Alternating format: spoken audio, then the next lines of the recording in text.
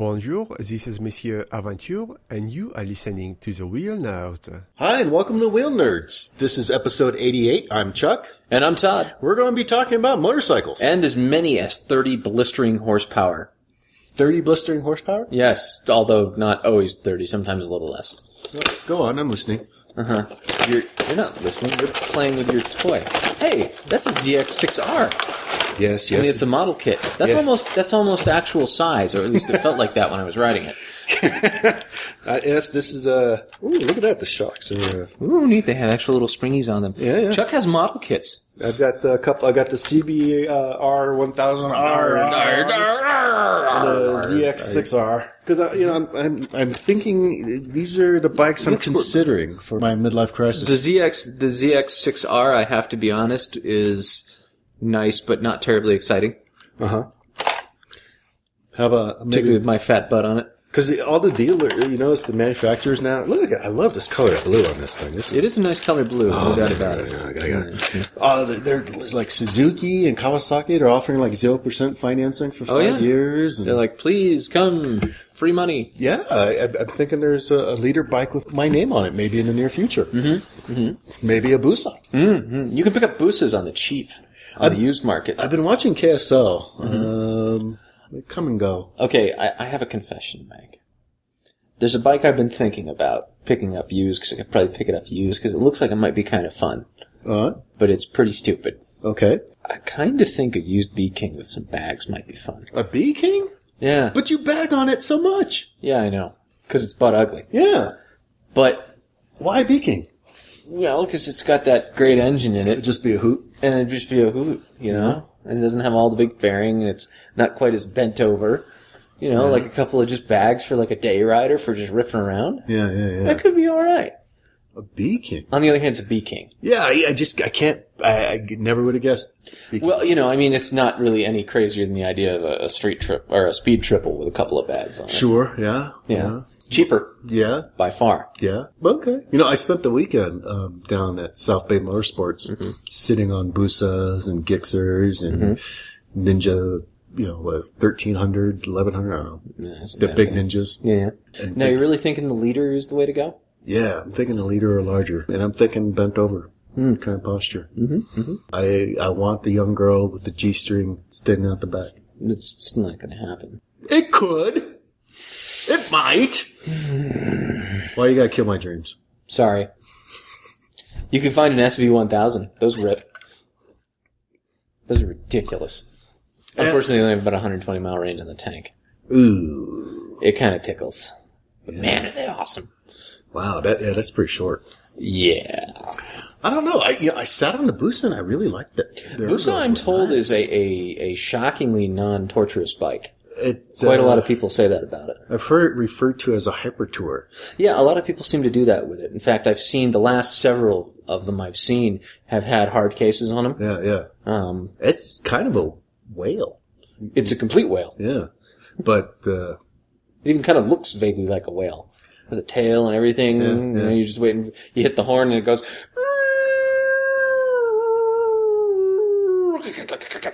Yeah. I guess its competitor, the ZX14? Yes.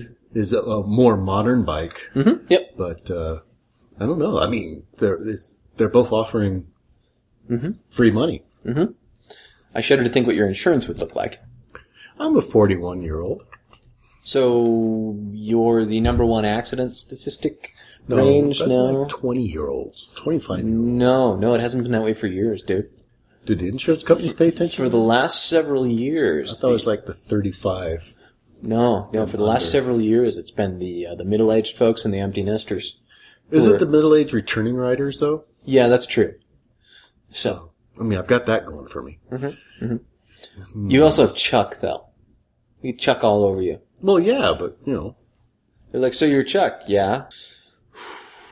Let me get my boss on that. I'm a sedate rider. Yes. I ride at the posted limit. I heard you ride at the posted limit. I do ride at the posted limit. Always. Ride and drive at the posted limit. Naturally. I'm failing my insurance spy. You know that little plug thing you can put in your car that the insurance companies have now? Oh, I don't know about that one. It's a little chip, essentially. You plug it into your OBD port, and it talks to home and tells it about your driving habits. Okay, and you get discounts depending on your driving habits. Oh. I'm failing. Your WRX is failing at driving sedately. It's all like, well, you know, your times a day, that's fine. Your braking is fine. You're going under 80 miles an hour. Yeah. Not always the best. You're not really making average on that. You're not trying very hard, are you? Fortunately, there isn't a grade for acceleration curbs. Oh, hey, we have a new fan. What? Didn't you hear the intro today? Oh, Mr. Adventure. Turns out Mr. Adventure has been a fan all this time. He found me. It was you. Well, you still can't make passes on the highway on the first, so you better get a leader sport bike. I got to, yeah. I mean, shit, what happens if you have to pass someone? Right, except Mr. Adventure will be like, well, what happened if you have to pull off the road and into gravel? Immediately I'll fall down. That's the answer. Yeah, you'll need extra lights on it and things like that. The booster will explode, clearly. Yeah, well, the radiators on those things are on the front. It will just clog right up. Yep. Thanks, Mr. Adventure. You're so helpful, Mr. Adventure. We're glad we have you. You know, we're really light on classifieds this week. Yes, although the one we have is a humdinger. A humdinger, you say? Mm-hmm. A humdinger. All right, let's look. This is Swuade Chaps. What? $90. Swuade Taps. Chaps. Okay. Swuade Chaps for sale. Soft suede leather, fringed down legs, zippered and adjustable waist, only worn once, size medium. Someone's mom made this. Please do not ask what they were worn while doing. Somebody's mom made this. Yeah, so these appear to be some homemade chaps. This was worn for a Halloween party. I do not think that these will actually protect you from anything at all. You know, just the idea of wearing suede as protection, sounds iffy to me. Yeah, well, you know, here's the thing. These things are super comfy. The trick is you wear the chaps and nothing else. What? It's a comfort thing. I love them. I have some at home. I think they're lovely. I don't want to know. I don't want to know. Why do you tell me? Why do you tell me these things? I don't want to know these things. Well, maybe if you'd stop asking to borrow them. But I need a chamois for my car when I wash it. Okay, all right. God. And I know how much you like washing the car with your butt. Well, you know, that gets it squeaky clean. It's true. Yeah. I got a bone to pick with you. Oh, what's that? You made me spend too much money. Oh, how did I do that? You know, you pointed me at Rebzilla last week. Mm-hmm. Rebzilla, which I hadn't gone to for like a good 6 months. Yeah. Which I was avoiding successfully until you sucker linked me. Yeah. So I bought a helmet. Oh, really? What'd you buy? A Shoei GT Air. Oh, okay. Is it nice? I don't know. It hasn't come yet. Oh, okay. It's in transit. I see. This will be the first time I've spent more than $150 on a helmet. Really? No, that one, the Shark was like close to $300.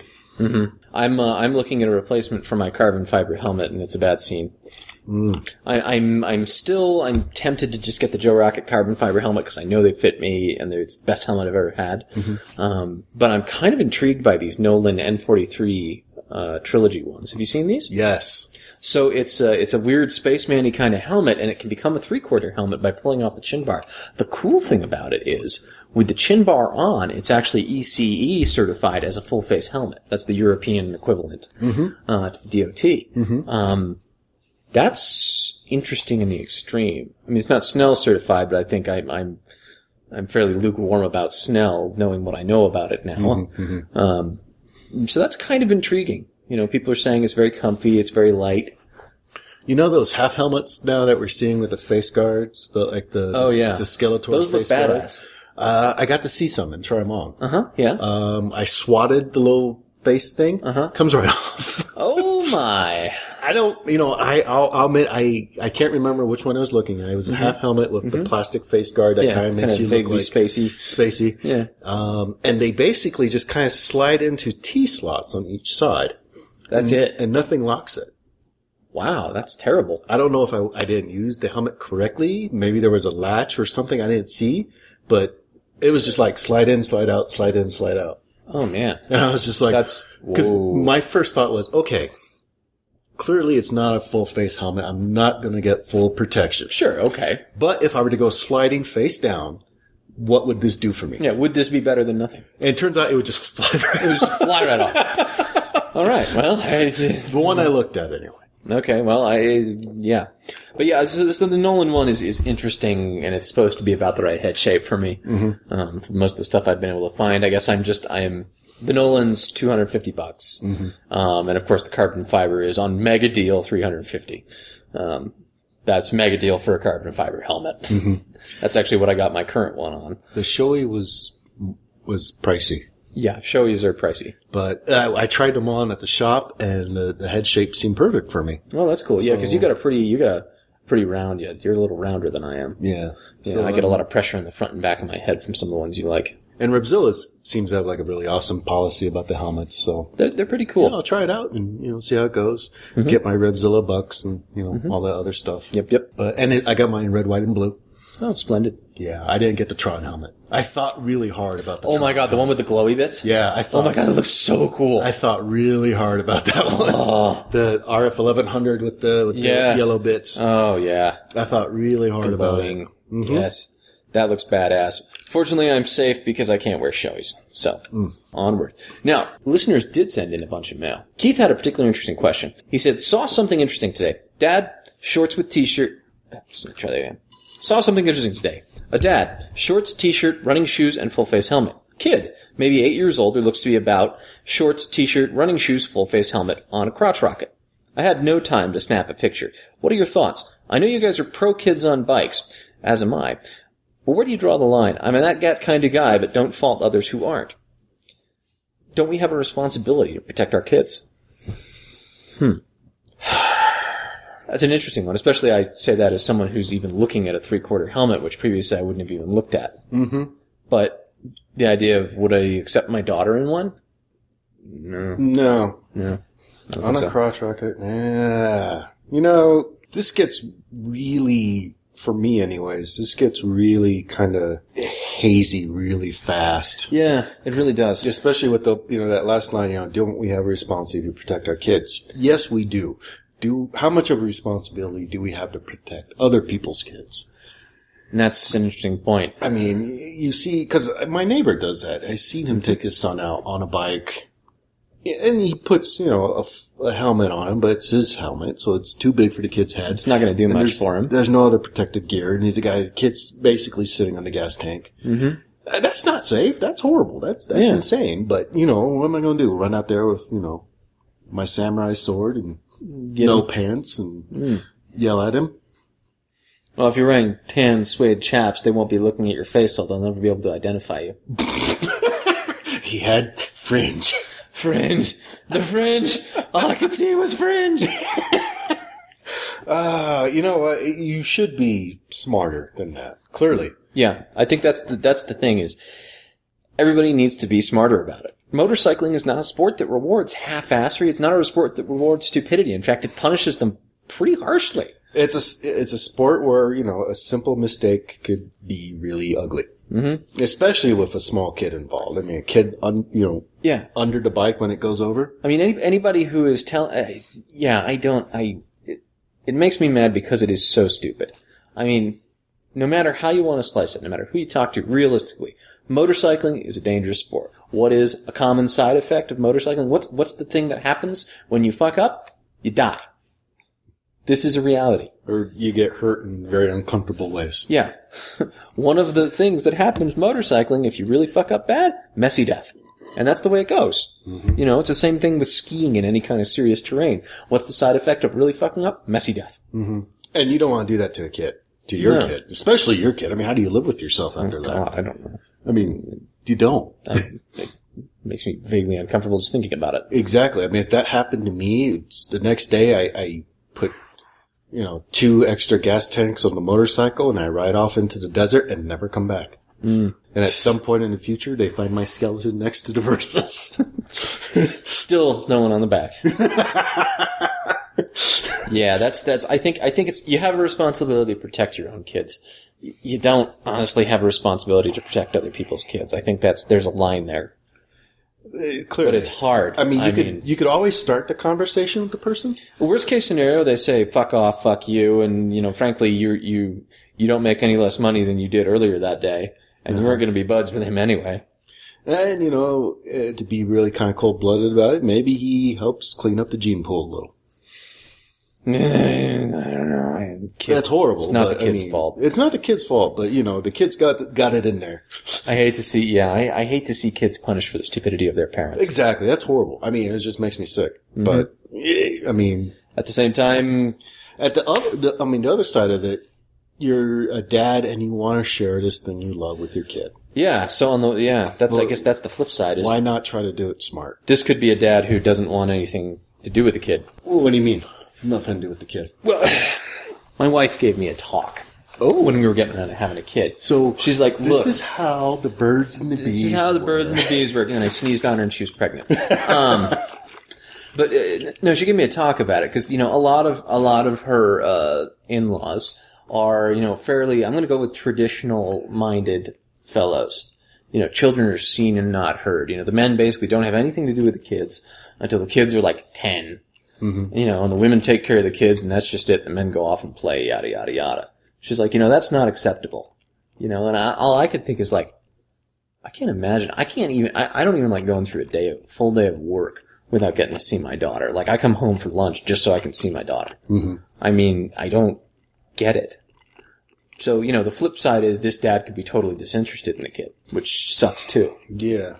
That said, being excited and being stupid, they can happen together. Yeah. I mean, it's personal responsibility. You gotta draw your own line. Mm-hmm. And I would never do that with my daughter. Nope, either. So, yeah, that's where we're drawing it. Don't do that. In that vein, I've got a picture to show you. Oh, yes? Yes. I took this the other day, driving home, and I didn't just take it because there's a girl saying this right now. I took it because I knew you would get enjoyment out of this. I'll post this on the show notes. I like to call this Susie. Susie, huh? Mm-hmm. Susie. Susie is sitting on the back of a sport bike in high heels. Really high heels. And really short shorts. And I note that there is no seat where she is sitting. She's sitting on the rear cowling. Yeah. Yeah. That's, Susie doesn't look terribly happy back there. Yeah. I was behind them at the light and I was just like, wow. That's the thing. That's a thing. Mm-hmm. So after I blur out this license plate, I'll throw it on the website. Yay! Yeah. Yeah. Yeah. So a couple of people sent us this animated GIF of the motorcyclist saving the coffee cup from the back. Oh my god, that was all over the net. Clearly it wasn't me doing it, because if it was me, I would have picked up the coffee cup, drained the fucking thing, and then given him back the empty coffee cup.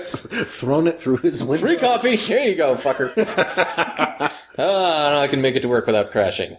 The most I've done is closed people's gas doors, which is kind of fun.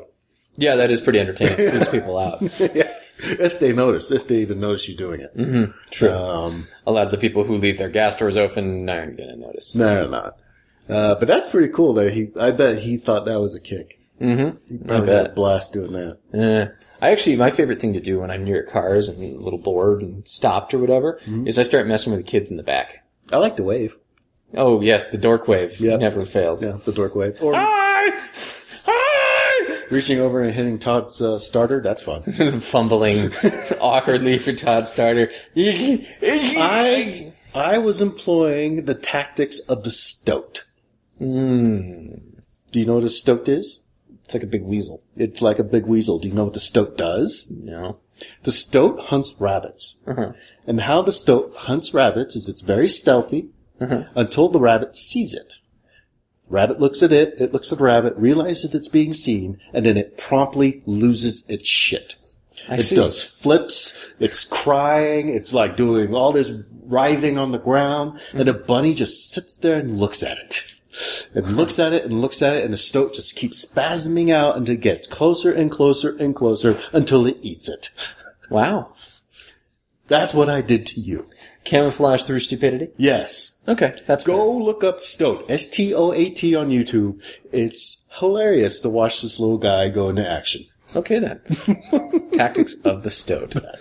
It worked. Yeah, You had no idea what you were just staring at What's he me. doing? You're staring at me in bewilderment. Is something wrong? Is he pointing to a problem? Exactly. And all of a sudden, just...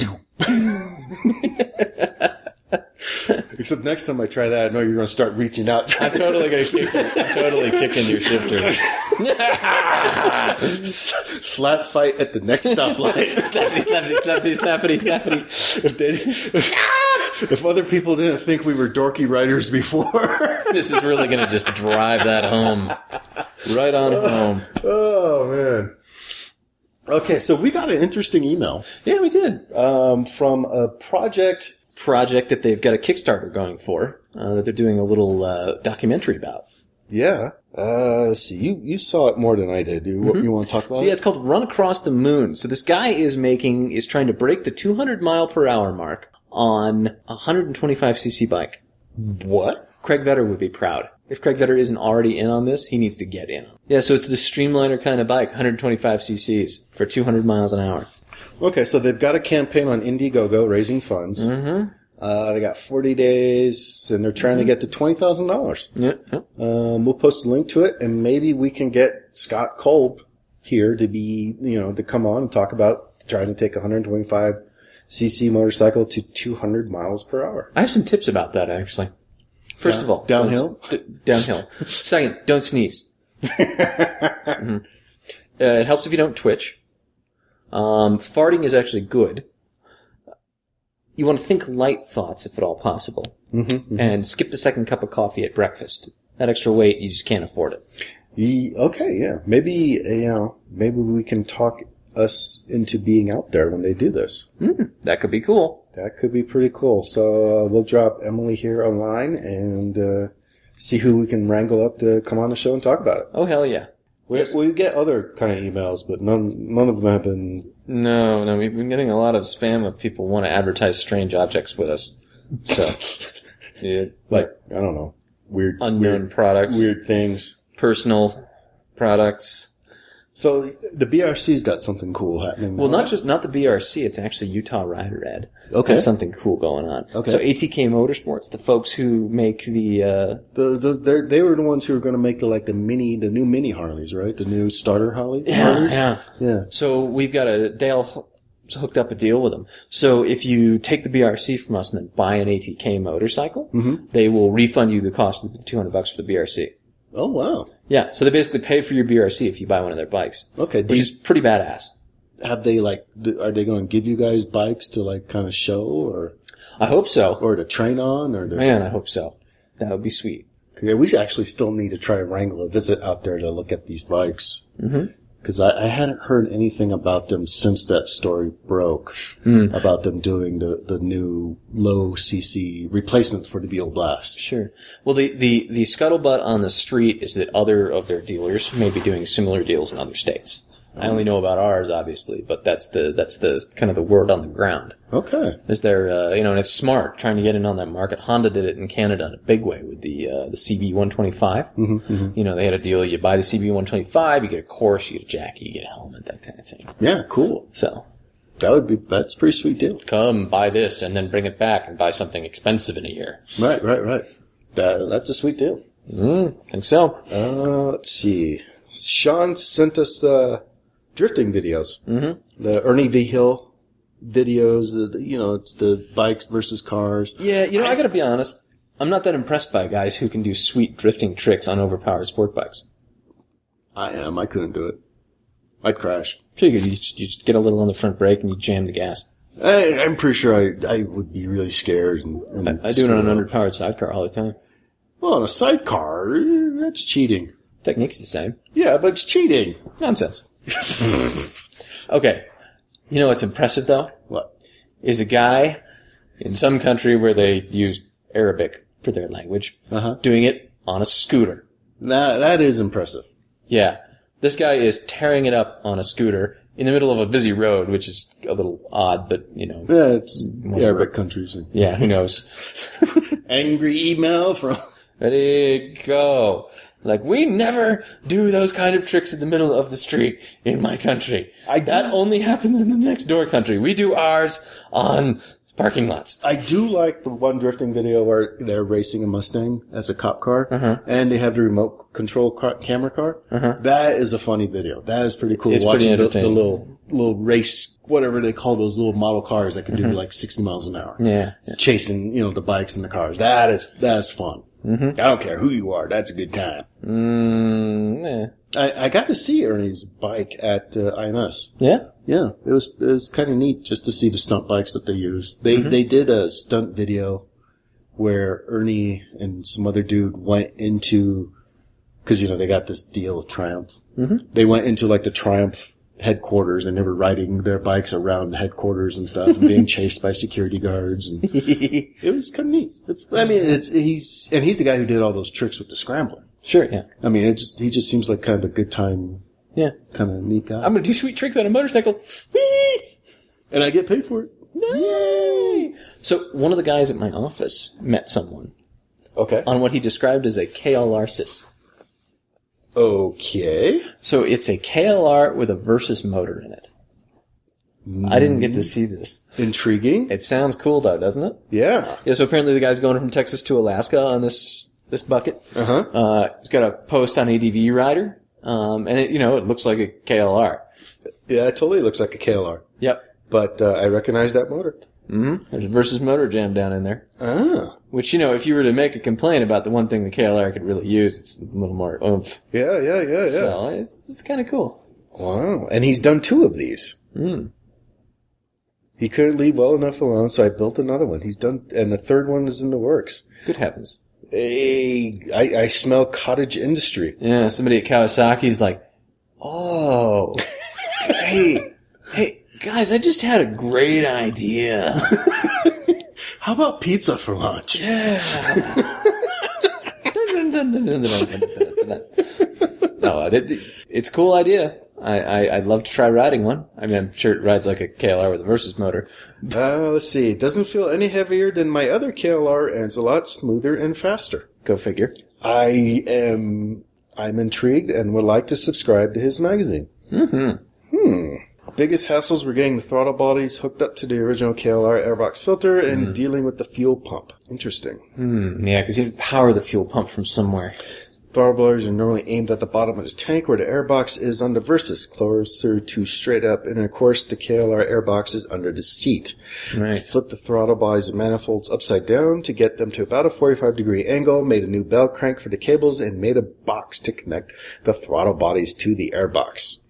Fuel pump was tank mounted, and I couldn't put it in the KLR tank, so I made a small tank for it and put it in the battery box along with the electronics. That's clever. I'm really interested in this. This is I wonder what happened to the rest of the Versus and the KLR. Do you think they're, I don't know, just hypothetically, in the back of somebody's truck somewhere? It's weird that you bring that up. Really? Why? Hello, Zach. Hello.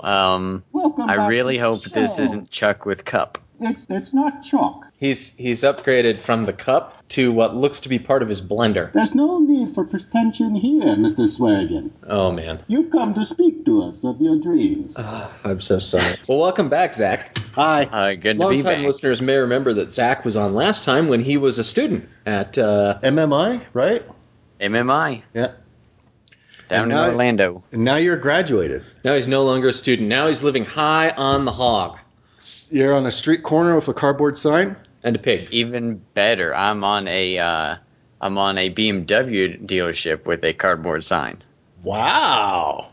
Nice. Does it say like free bike wash today, bikini included? No bikini included. Free bike wash every day. Wow. Well, it's BMW. It's Beamers. What's really Yeah, free? Yeah. There's free and there's free. So you're what are you? What's your title? Fancy guy, BMW. I am German. the black helicopter operator. Nice. Who I swoop down whenever someone presses menu 2 times. And then you give them the cheeseburger. And then I change their tire or record with their GoPro or anything they need, because that's how BMW works. Wow. So how much lag was there between you getting out of MMI and starting this job? There was about a month of me doing nothing, and then 2 weeks of me actually hustling. And then the actually hustling was I only applied to this job. Wow. Wow, that's a lot of hustling. I did a cold call on this job, and I said, sort of, hey, call me back if you ever get an opening. But I was so impressed by the place, I said, screw Tampa, screw Daytona, which I didn't know anything about. They could have been better. Turns out they aren't. I lucked out and got the better of the 3 dealerships in Florida. Wow. Okay, before we get any further into this, I know there's a burning question on the minds of our listeners. Is the pile of parts still in the back of the truck? Yes. No, I sold it to my friend for $75, and I have a new pile of parts. Ah, good. Okay. Is it a nicer pile of parts? The BMW pile? A more complete pile of parts. How about that? Okay. Yeah, I purchased from the same friend for $100 a 1981 CB650 with 2 sets of carburetors, neither one complete, no gas tank, and a seat that was rotten through. Let's see, incomplete sets of carburetors. Is there enough to make one set? I have one good set. Not one clean set, but one good set. Yeah, that's okay. I helped a friend fix his Radian, which has Franken carburetors. I was going to say, this sounds really familiar. It sounds a lot like Matt's bike, doesn't it? The problem with my bike is that being in 1981, 1980 they had mechanical slide carburetors, and 82 they went with something completely new. So mine has like the CB carburetors that they just stuck on there to like pass emissions real quick while we finished development for 83. Oh man! So it's not even a set of CVKs; it's something else. It is something else. Oh shit! Even more so now that I have 2 half sets of them together. Boy, those are really something. I don't know what, but man, there's something. They are something. Have you brought that around the shop? The shop is fully aware of how it works. I keep it there 50% of the time, mainly because I don't want to move it around often. And you need the back of the truck sometimes for other shit? Yeah, sometimes I have to fit more than one thing. But there is a big box I got from somebody who traded in a Ducati, and they had a box that they kept all their Ducati parts in, and we got rid of all of their parts because they were useless, but I kept the plastic box. And this will be my back case. This will be excellent. I can put my CB in here. It's going to be his fairing. Essentially, the box holds everything that's not on the bike, which right now is everything but the frame and the engine block. You'll appreciate this. I found a use for a Yamaha Sika Turbo with some friends at a rally. It turns out you can use them as the counterweight for a trebuchet. Excellent. A counterweight being really, I think, the natural evolution of the Sika Turbo.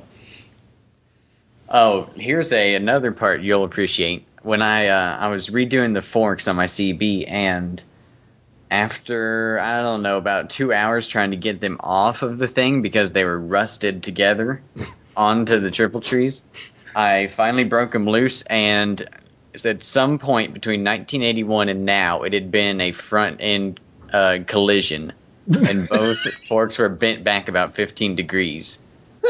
So, Goodbye forks. So where am I going to get a set of 35mm forks to fit into this bike? So I called that same friend that I bought it from, and his cousin has a 1982 GL500, which coincidentally uses the same 35mm forks. I'm sensing a trap. There's a wow. If I need old bike parts, I know who I'm coming to. Hey, Zach, do you know a guy who knows a guy? Oh, yeah.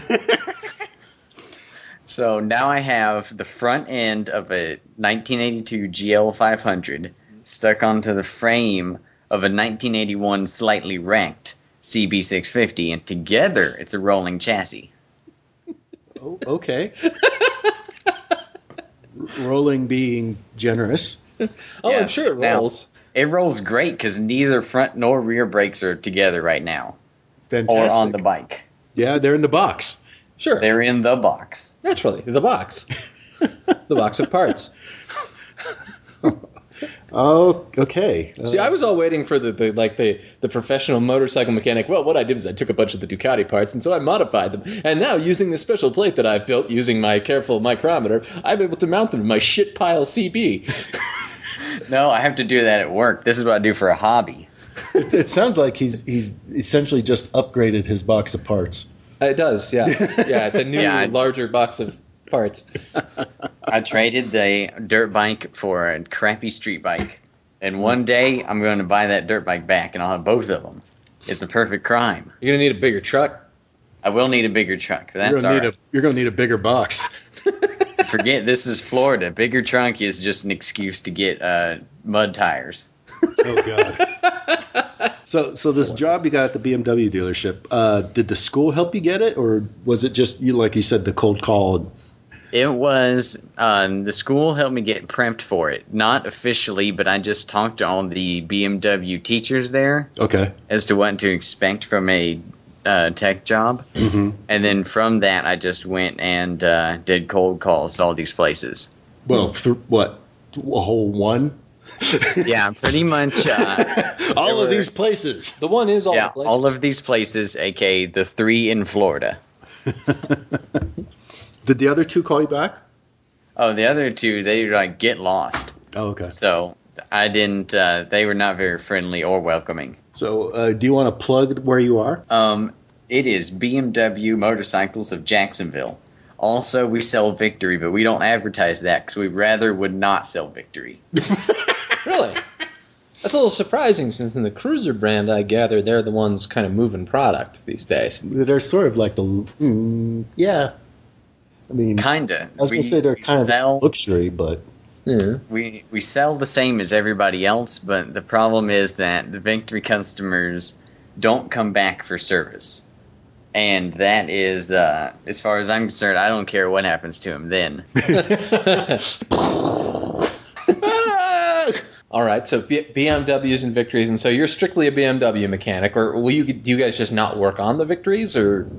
I have become a Victory mechanic since going there. I'm not certified in any way, shape, or form, but there's no one else to work on them, so that's how it goes. Like no one else who wants to, or no one else who can? No one else who wants to.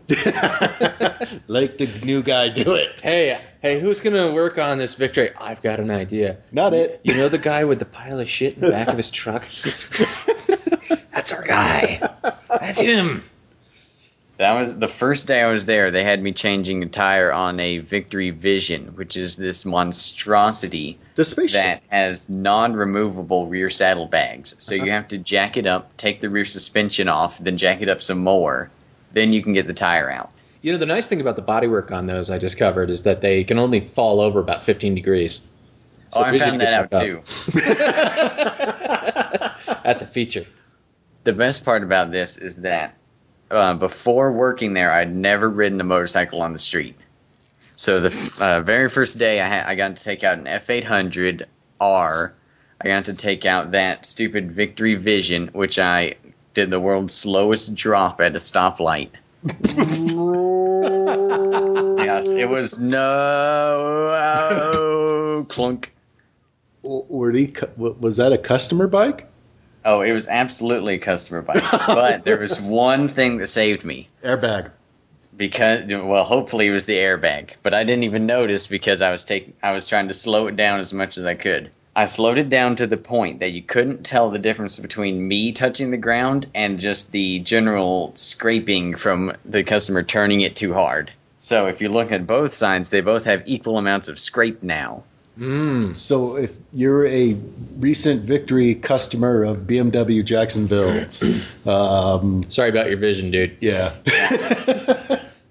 But you already knew that was coming. You have a vision. Wow. They scrape parts. It's what they do. Well, it's a neat looking spaceship. Okay, so The vision is just one more thing about those. I had to do on like the third week I was there, which I've been there for a month or two now, maybe. I don't know. The time flies by. But relatively early to me being there, a vision came in with one bad connector on it. It operated the little light that goes on when you open up the top case. Okay. they have a light in the top case? That's awesome! It has a little switch, and it's just a 12 volt and a light bulb. And that one connector went bad, so we warrantied out the connector. It turns out you can't replace just the connector. You have to replace the entire main wiring harness. So I had to do a full 2-day back-to-back, no other jobs wiring harness swap on it. And that was an amazing design. Congratulations, Polaris. Wow. At what point do you just, like, kind of quietly, when nobody's looking, just snip it and solder a new one on? I'm sure Maybe that's not after what he this. did. I wish I would have, and that would have been so much faster. This way was me fighting a giant anaconda of a wiring harness, because everything is one harness. They don't do sub-harnesses like BMW does. Wow. So the fuse boxes, both of them are fed into the front of it, and they have to be fed up through the fairings. All the fairings have to come off, and you have to connect everything. You have to disconnect as you go along, or else you'll never be able to find out where it's supposed to go back. That's horrible. Yes. Yes, it is horrible, but that was the worst job I ever did. Usually it's easy stuff. So far. Well, that brings up a good point. So you go to school to work on motorcycles, and you show up in the dealership day one, and a week later you're like, whoa. So was it like what you expected? Was it different than you expected? Talk to us a little bit about changing between school and reality. Well, in school, there were several tire changes over the entire curriculum, and then there were lots and lots of valve adjustments. Mm-hmm. In the dealerships, there are almost no valve adjustments and tire changes every day. So they have it a little bit backwards there. That was a lesson quickly learned. The other thing is that in the school, everything has to be done by the book. Whereas in the dealership, there are a couple of shortcuts you can take. For example, when I'm hooking the diagnostic computer up to the motorcycle for BMW, at school you would have to go get the battery charger and hook it up to the motorcycle just in case something were to happen. When in real life, as long as it doesn't dip below 10.5 volts, which if your battery is in working order, it won't, then you're okay. The only time you need to do that is under programming, which almost never, that's warranty stuff, so it never happens. So that's one of the things. It's like we went and did the hard parts in school, and then in the dealership, it's mostly just scheduled maintenance and tire changes. Changed a lot of oil, have we? Yes, I have my unofficial nickname at the shop is Spills. And that's not just because of the victory, right? That's not because of the victory, which the victory puts their oil filters, since they all share the same engine, they put the oil filter in such a way that as soon as you take it off, it will fall into your pan and make a mess everywhere. Zach Spills Swearington, ladies and gentlemen. I'm sensing that victory is not your favorite bike. I'm not getting a rosy feeling. I was all for victory. I was like, I'm going to work on BMW. I'm going to learn to do victory. I'm going to have the market cornered. Well, no one likes working on victory. Victory doesn't cooperate with their own warranty program. Victory doesn't offer us any demo fleet incentives. Basically, Victory does everything Victory doesn't do anything BMW does, which makes life easy.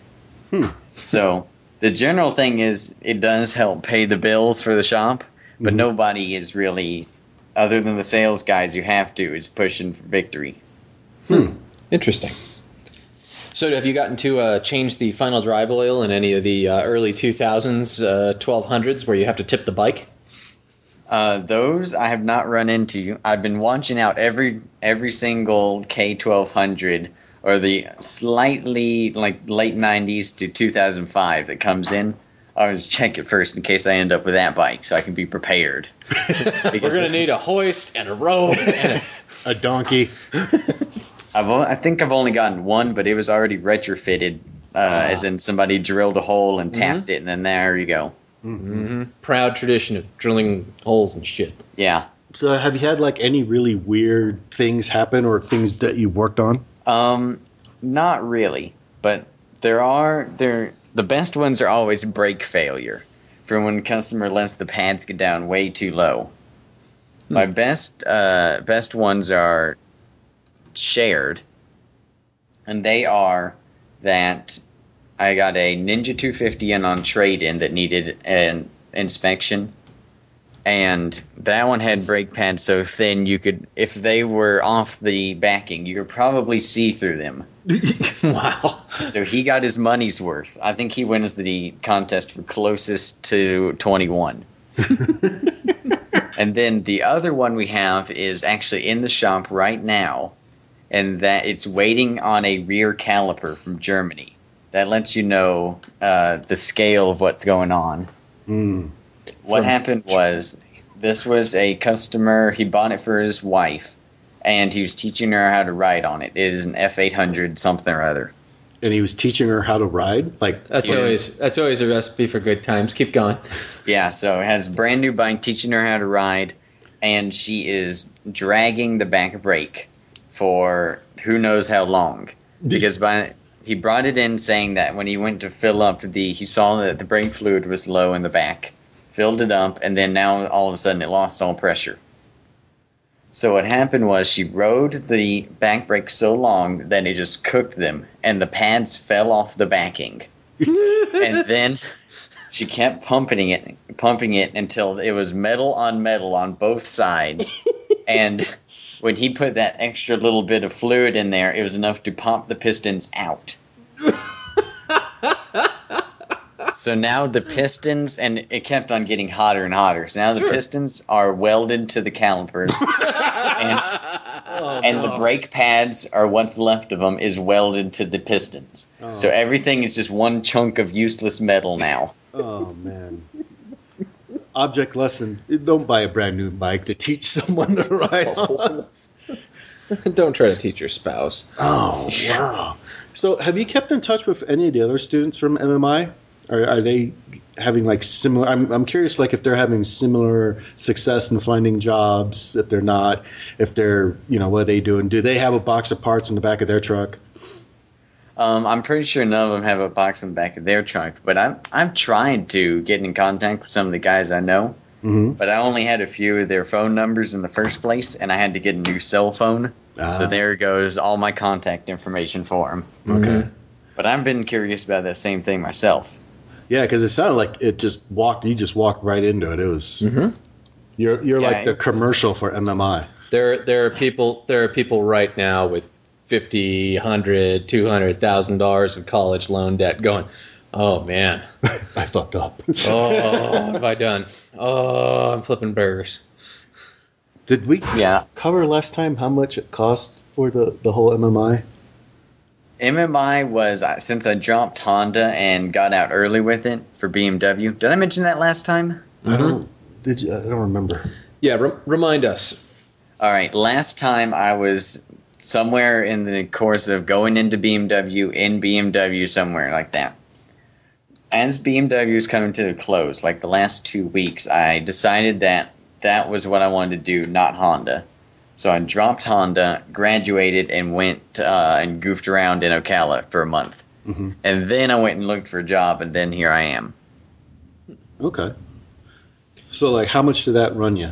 I'm curious about how the trade schools are. Mm-hmm. That was just south of 25,000, somewhere in there. Oh, okay.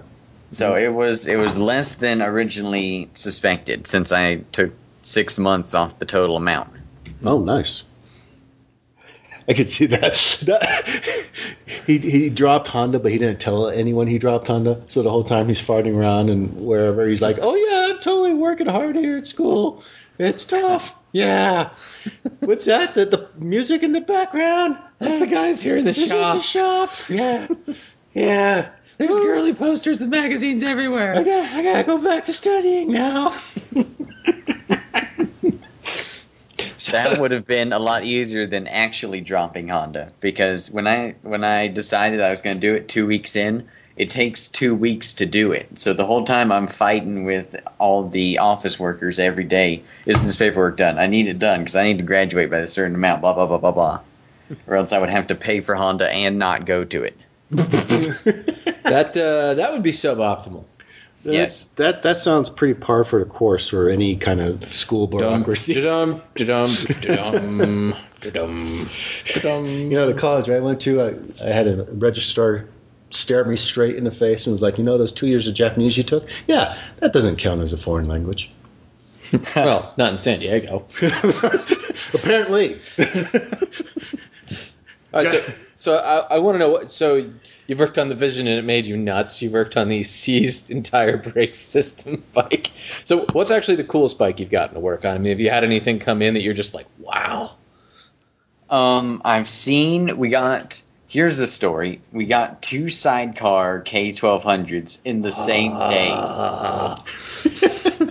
They had, I didn't know this was a thing. They had Zip your pants back hydraulically adjustable camber on them. So you would just have a little, you'd have a little switch on the left handlebar, and it would zip, zip, zip up and down. Oh, so nice. Keep both hands above the table. I'm scared. They both came in. They were both the same color. I don't think the same guy owned both of them. If he did, I know who his new best friend is. Hi! That's a nice sidecar. Oh, look, I got Todd all over it. I just took it off your hands. Those were probably the coolest bikes that I can think of. Other than that, just having nice bikes come in is pretty good. And BMW customers are good about that for the most part. What kind of perks do you get as a BMW employee? If I had any money, I could get a relatively big time discount on a bike if I was buying one from the dealership. Oh, really? But I don't, so I won't, so I can't. Oh, really? Can you buy bits of it and put them in a box in the back of a truck and eventually you can assemble them into a working bike? Eventually, they can all be retrofitted from several other similar models into one working model. Pretty sure Johnny Cash had a song about that. Yeah, you just take a piece a day, you'll be fine. Yeah. So what if, one of your friends had a chunk of money that they wanted to buy a bike with? I'm sure no one has asked him that. Actually, nobody has, because BMW, the cheapest BMW, which is actually a load of crap, is like $11,000 out the door. What's the load of crap? It's got to be. That is the G650 GS. It is. It does nothing that a KLR can't do, and for triple the price. Mm-hmm. And It's not even. It is ridiculously slow, is what is, because you get used, that's the thing, I was used to dirt bike speeds before, and now I'm used to like S1000 speeds all the time. So when are you 650 getting on S1000s? The S1000s come in for service, and they're usually beat to shreds by guys who take them out to any of the tracks around here. Uh-huh. And they bring them in, okay, time, it's about to blow up, time for I'm still in warranty, right? Okay, let's do a service. Okay, I guess I'll just go test ride this. Yeah. I've on all the bikes that come from Germany, and I have to uncrate and set up and everything, those have a minimum 15-mile test ride on them. So that's always fun. What's the maximum? The maximum is up to how much you like your job is how much the maximum is.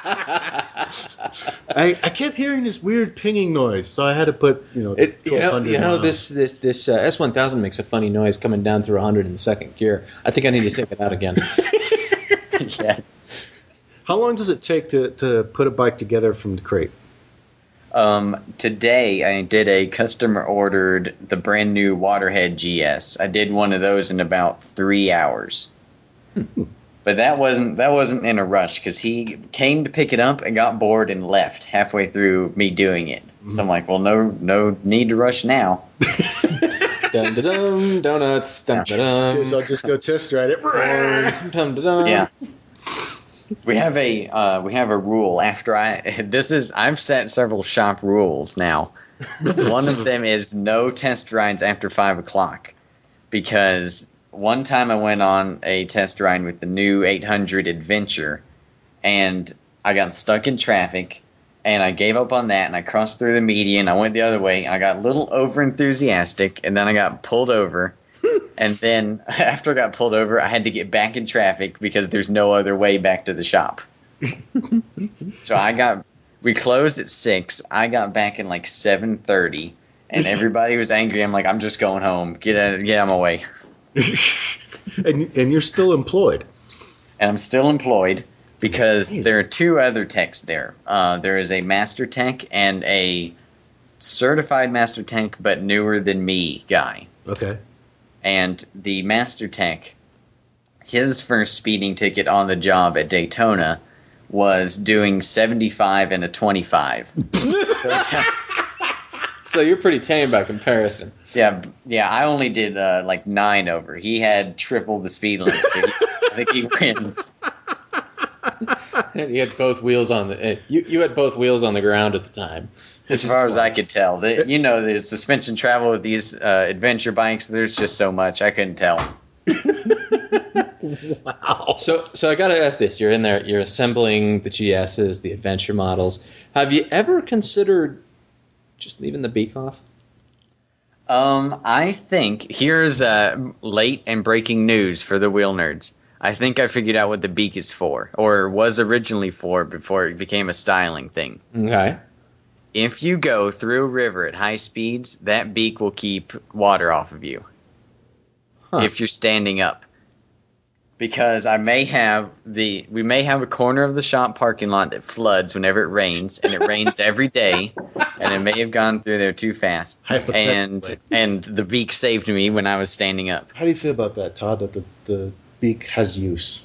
I am a little shocked, but it does make a certain amount of sense. Yeah. The Strom just has a gigantic fairing that does that. Does it excuse the beak? No. Okay. No, there's no excuse for the beak. I mean, the BMW still has a pretty large everything. Oh, it does? My goodness. I mean, here's a disclaimer on the beak. The new ones are fatter than they are long, so I don't know how that would work. I haven't done it with the new one. This was like an 1150 GS. Mm-hmm. And the new ones also have a lot more fairing than the older ones did. Mm-hmm. So whether or not it's necessary, highly doubtful. But it's become a styling thing, as you guys know. How about the next time you're putting one of these bikes together, you take a picture of it without the beak and send it to us? That would be cool. All right, I will do that. Cool. No, nice. I actually have to go, just to let you know how great the Wheel Nerds podcast is, I have to go out of my way to take the beak off, because they come with the beak from the crate. He's going to have to perform a beakectomy. This is going to be the new thing, actually, for adventure bikes. I think we can make this new cool thing. The beak removal? Well, it's just like when the sport bike guys are like, I hate this fender in the back because I like a big strip of mud up my ass. We could sell a kit. Yeah, totally. Beak removal beakectomy kit. Now prepare yourself, because I've seen the beak off on a couple different models, and it doesn't look any better. How about that? Lipstick on a pig. Yes. Okay, we want to see it. We'll put it up for the listeners to look at and vote. Mm-hmm. Beak or no beak. And that's interesting that it comes with the beak on, because they're probably thinking no one will stick this on if we don't do it. Everyone will leave it off. It's so horrible. We cannot allow that from the factory, yeah. They leave the front tire off, but they definitely have the beak attached. If we do not put the beak, no one will put it on. Turns out there's like 8 bolts holding the beak on, and a couple of them have Torx heads, and a couple of them are metric, and a couple of them are standard. And they're all, what's the word? Loctited in? Yeah, red Loctite, everything. The best part is deliberately seized. The best part is there are 8 bolts, and they are all Torx.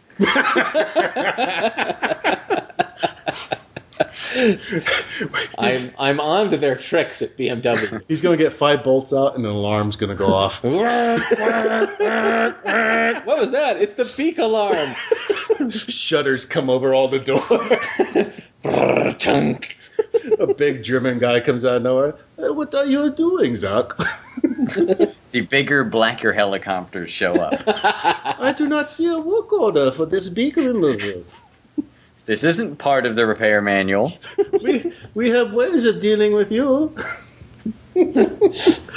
Okay, so taking bikes to the shop. You talk about BMW owners are pretty good about bringing in okay bikes. So if you're bringing your bike to the shop, what are kind of like the do's and don'ts for a customer to have a painless, easy time of it?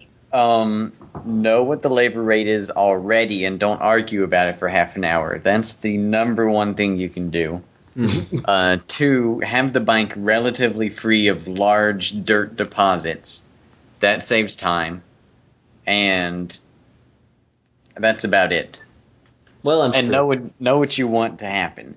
Because there are guys that come in and they go, oh, well, I need a tune-up. That doesn't mean anything. I need you to change the oil. Okay, what's the problem? I just need you to change the oil.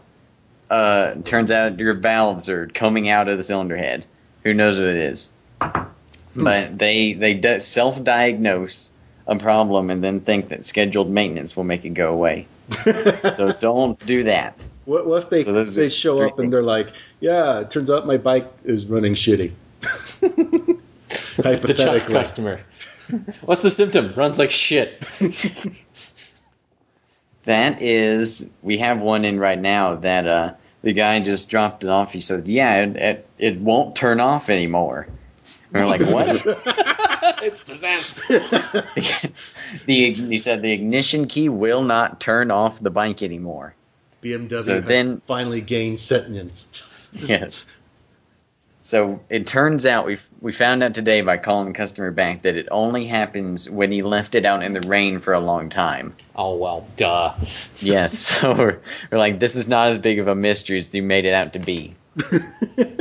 Oh, that was useful information? Yeah. Oh, did I forget to tell you the only part that mattered? It was submerged in a pool. Oh, yeah, the steering's a little funny. Oh, I did hit a car with the front wheel. At 80 miles an hour. Things happen. So that the bad customer that's just clueless doesn't tell you what's going on. I guess I have to ask, because Chuck won't forgive me if I don't. What about the Todd customers who come in and tell you exactly what's happening and exactly what they want done and aren't really willing to listen? It depends. If they're right, then it saves a bunch of time and I'm happy. If they're wrong, then it just becomes a headache. Now, have you had to deal with many of those customers? Not really, because the best part about the dealership being a mechanic there is that I have the service writers to be the buffer between the annoying customers and me. Because I'd be curious to see what the percentage of who how many of them are right and how many of them aren't. It would be interesting. Yeah. Now, one thing I do enjoy in all circumstances is the customer bringing in the wheels for tire changes already off the bike. That saves me a lot of time, and it saves the customer a lot of money, because then they don't have to pay for me to take them off. For me, it's easier to just do it that way, because then you don't have to... Yeah, I do it routinely in the parking lot with the Ural. What are you on? I'm on the three-wheeled bike that only has two wheels on it right now. I just take the wheel off and throw it in the trunk of a car, and it's better than leaving my bike somewhere and walking off into the sunset. Well, the problem with that, you see, is my car is also the thing I'm getting the wheels changed on, which coincidentally happens to be the Ural. You see the problem forming. Yeah, for you. Now, here's something I don't have much perspective on. How much time is the normal amount for tires to be changed, as far as how long you can expect to wait? If they're not doing anything else, I mean, I'll get two changed in half an hour. Yeah, it'd be pretty quick, but usually there's a wait. Most of that time is, the prep time, getting the things off, getting the scuzz off the rim, maybe the new strip on, and, all the prep BS. And then the tire goes on, and it pretty much goes around the big whirligig machine, and they balance it. Yeah. Yep. Just wondering. I'm much slower than half an hour, but I've broken under 40 minutes before on a full tire change. Well, that's the other thing they don't tell you in school, is that you are going to be slow. Well, it sounds like you're getting a lot of practice. Yeah, I do get when I came in there the first time, I sorry customer who had to wait 2 hours for their tires to be changed. Sorry, we have spills on it. Yes, we have spills on it. He has never actually done the entire range of motion here between bike comes in, bike goes out. It will be several minutes. He doesn't quite speak English. We're not sure what's going on. He routinely wears a football helmet around the shop. But don't worry, your bike's in good hands. Let's see, any cool stories or anything else you want to talk to us about? I am starting a podcast, which I will not shamelessly plug right now. I will pay you guys $5. Oh, wait, what? What? You want money? Yeah. You guys said $5 for whatever you want. Yeah. Right? Yeah. That was in one of the other podcasts. Yeah, that was. We're actually going to come up with like a whole pricing structure if I can figure out how to get that working on the WordPress. But yeah, what's your? See, I'll pay my $5. What's it going to be about? It's going to be about stuff like the Honda, because the Honda is only that's only my bike in the back of the truck. You should hear about my friends' bikes in the back of their trucks. We've gotten a kind of a glimpse into that. We know about one of them. So what the pilot? I said this sounds like a podcast that's relevant to my interests. So What's in the Box podcast? It's about pile of crap bikes. I like this a lot, actually. Welcome to What's in the Box with your host. Here's a top sneak preview. I have the Honda, and I've only stripped it down to the frame. My friend has a 97 DR650 that he has completely torn apart. Only the front half of the frame is original. Wow. Everything else, and also neither of us have ever built any custom motorcycle of any sort before. So he has taken a much bigger jump into this pool than I have. You need to hook up with the 555 guys. Yeah. I think something tells me Zach would look at them and be like, "You candy asses." I'm the 333s. They're kindred spirits, I think. All right, well, pretty cool, man. Thanks for coming back on and telling us about the after story. Hey, no problem. That's after. Yeah, it actually worked out. Who would have thought? Yeah, when you get the podcast ready to launch, give us a shout and buy us some tacos, and we'll hook it up. All right. Yeah. Sounds good. All right. Thanks a lot, man. All right. Talk to you guys later. So you think he's got the KLR in the versus in the back of a truck somewhere? This sounds way too nice for him, to be honest. I think he could afford, if you're selling KLR parts to Zach, he'd be like, "Can I buy like one of the forks now?" Maybe in 20 years he'll have the parts in a box. Mm-hmm. Yep. Wow, that's pretty cool though about Zach. And the whole he's like a walking MMI commercial. He is. Now, in fairness, I imagine Zach is probably not the average person at MMI. He's kind of on the ball. Yeah, I do remember when we talked to him the first time, he seemed to stand out versus his classmates. Yeah, the implication was a lot of people were there because they didn't know what the hell to do with themselves. In his case, he didn't know what to do with himself, but he's figured he'd try something and actually, apply himself to it. And it's something he's clearly really interested in. Yeah. And hey, it seems to have worked for him. He gets to work on BMWs and victories. He seems really psyched about the victories. Really, really psyched about That's the a weird combination. I never heard of I'm too used to BMW and Triumph. Or BMW dealers often have a lot of the boutique brands with them. Yeah. Because the boutique brands actively seek out BMW dealers to go with. Triumph goes and seeks out BMW dealers to sell their bikes at. That makes sense. Ural does very frequently. Yep. I mean, on and on and on. San Diego, it's BMW and Ural in the same shop. Mm-hmm. Yep. Here we've got BMW Triumph. I don't know. BMW and Victory, though, seems like an odd fit. Not really. It's not like they're really competing with each other for the same customer. They're not. I don't see those customers going, the same customer thinking, I'm going to go down to the... Well, sure, but if you're the Victory shop in town, if you're the that's where the Victory guy goes to. If you're the only action in town, yeah. And I gotta figure that, Victory shops aren't exactly thick on the ground.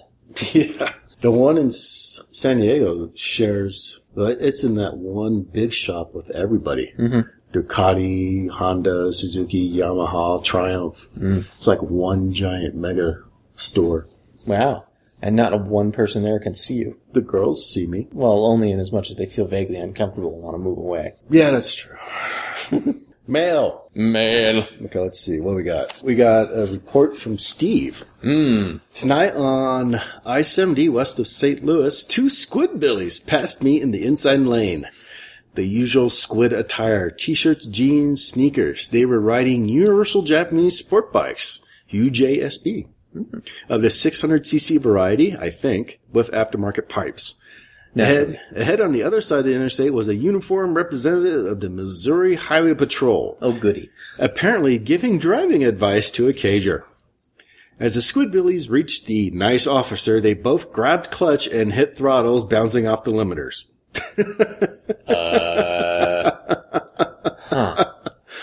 Oh, UJSB is derived, of course, from the UJM, and I'm very proud of it. But well done. Good, congratulations, Steve. So, yeah, Billy is taunting the highway patrol. I'm sure that will never go wrong. They were on the other side of the interstate, so they were probably fairly safe. I'm sure they can outrun a Motorola. I've known a lot of guys on sport bikes that have outrun cops. Right. There are 2 chuckleheads on sport bikes on the highway where they can only exit at certain points. Go get them. I've known quite a few people in San Diego that have gotten away from cops. On a highway? On a highway. Okay, I guess I'm a little skeptical because the highway is limited access. It's limited access, but what they'll do is, or at least what I've heard or done, not done. What I know is, generally when they run from cops near them or their friends. So they get off at the next exit, they go straight to their friend's house and throw the bike in the garage. Oh, okay. So they go and hide. Yeah, they go and hide. You go and hide. You run and hide the bike. The only time I've heard of that backfiring was my friend's brother, who his oil line blew while he was running. Oops. So he had to pull over and sit down. Hi. And he said he had to wait a few minutes. Hi, officer. Do you know how fast you're going? No. Gonna have to take you downtown. Can you tow my bike? Or the other alternative is you run, you get outside, you pull over, and you strip off the plastic dip. Oh yes, the plastic dip. You know, I actually had elaborate plans for a bike that would change color by use of little panels. Yeah. Did you see a black sport bike go by? Yeah, totally. It went that way. Oh yes, he went that way. I'm here on my yellow cruiser. Yep. It had a Goldwing 1800 as a base because I need all the extra electronics to push all the little motors that make things go in and out. Okay. Yeah, bars that would go up and down. Okay. The fairing would tilt, and then it has air suspension in the back, so you can raise the rear suspension in order to change your front rake. Okay. Yeah. And then of course I'd have something elaborate where the 6 into 6 pipes would start all under one pipe on each side, so it would look like your standard Goldwing type exhaust. You drew this on graph paper, didn't you? I drew them on graph paper. You drew it on graph paper. I did. You weren't wearing pants when you did it. I was wearing Swuade Chaps. Michelle wrote to us, "Hey guys, I love your podcast and listen every week, usually while I mow the fields where I live in rural Maryland." I got nothing about Maryland. I'm in the process of rebuilding a 1970 CB350K2. Michelle, we have the man for you. I have been for 9 months. I'm stubborn, if not skilled. Just definitely know the guy. Put all the parts in a box in the back of a truck. And drive to Florida. It'll be love at first sight. And while your podcast isn't particularly relevant to that, I think one might be, I really enjoy you guys talking part. And the other people talking about bikes, bike stuff, things, and more stuff parts. Yay. Anyway, I just found out that after months of hoping for a spot, I have the opportunity to work as support staff at the AIM Expo in Orlando in October. That's the American motorcycle thing. Since you seem to go to these eventy events, I wondered if you'd go to this one as well. Well, Chuck goes to them. If not, you should, because I would like a sticker. Also, because the exhibitor listing is pretty diverse. Check it out. We'll put the link up on there, and that's from Michelle, PHR and certified passer of MSF BRC. Will you buy me dinner? Chuck needs tacos. I'm good with tacos. Nothing wrong with tacos. I like tacos. Unless they're not Maryland tacos. I don't know if they know how to do tacos in Maryland. Well, it's going to be in Orlando. That's true. So, That's true. Yeah, Michelle, if you buy me tacos, I'll go. Or one of those Mickey Mouse ice cream things. Oh. With the eyes that always seem like they should be really good, but never are.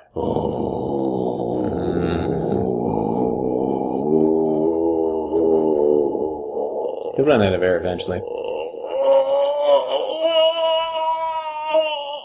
What have you learned this week, Chuck?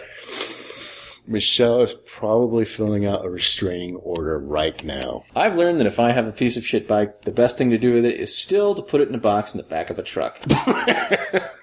And that's all we got time for this week. Until next week, I'm Todd. And I'm Chuck. Ride safe, everyone. We'll see you next week. If you listen to us on iTunes, please write a review for us so that we can get some more exposure and hits. Thanks. If you like this podcast, you can find more like it at wheelnerds.com. This has been a Wheel Nerds production, all rights reserved. Readings from other sources are the property of their respective owners and are used with satirical intent.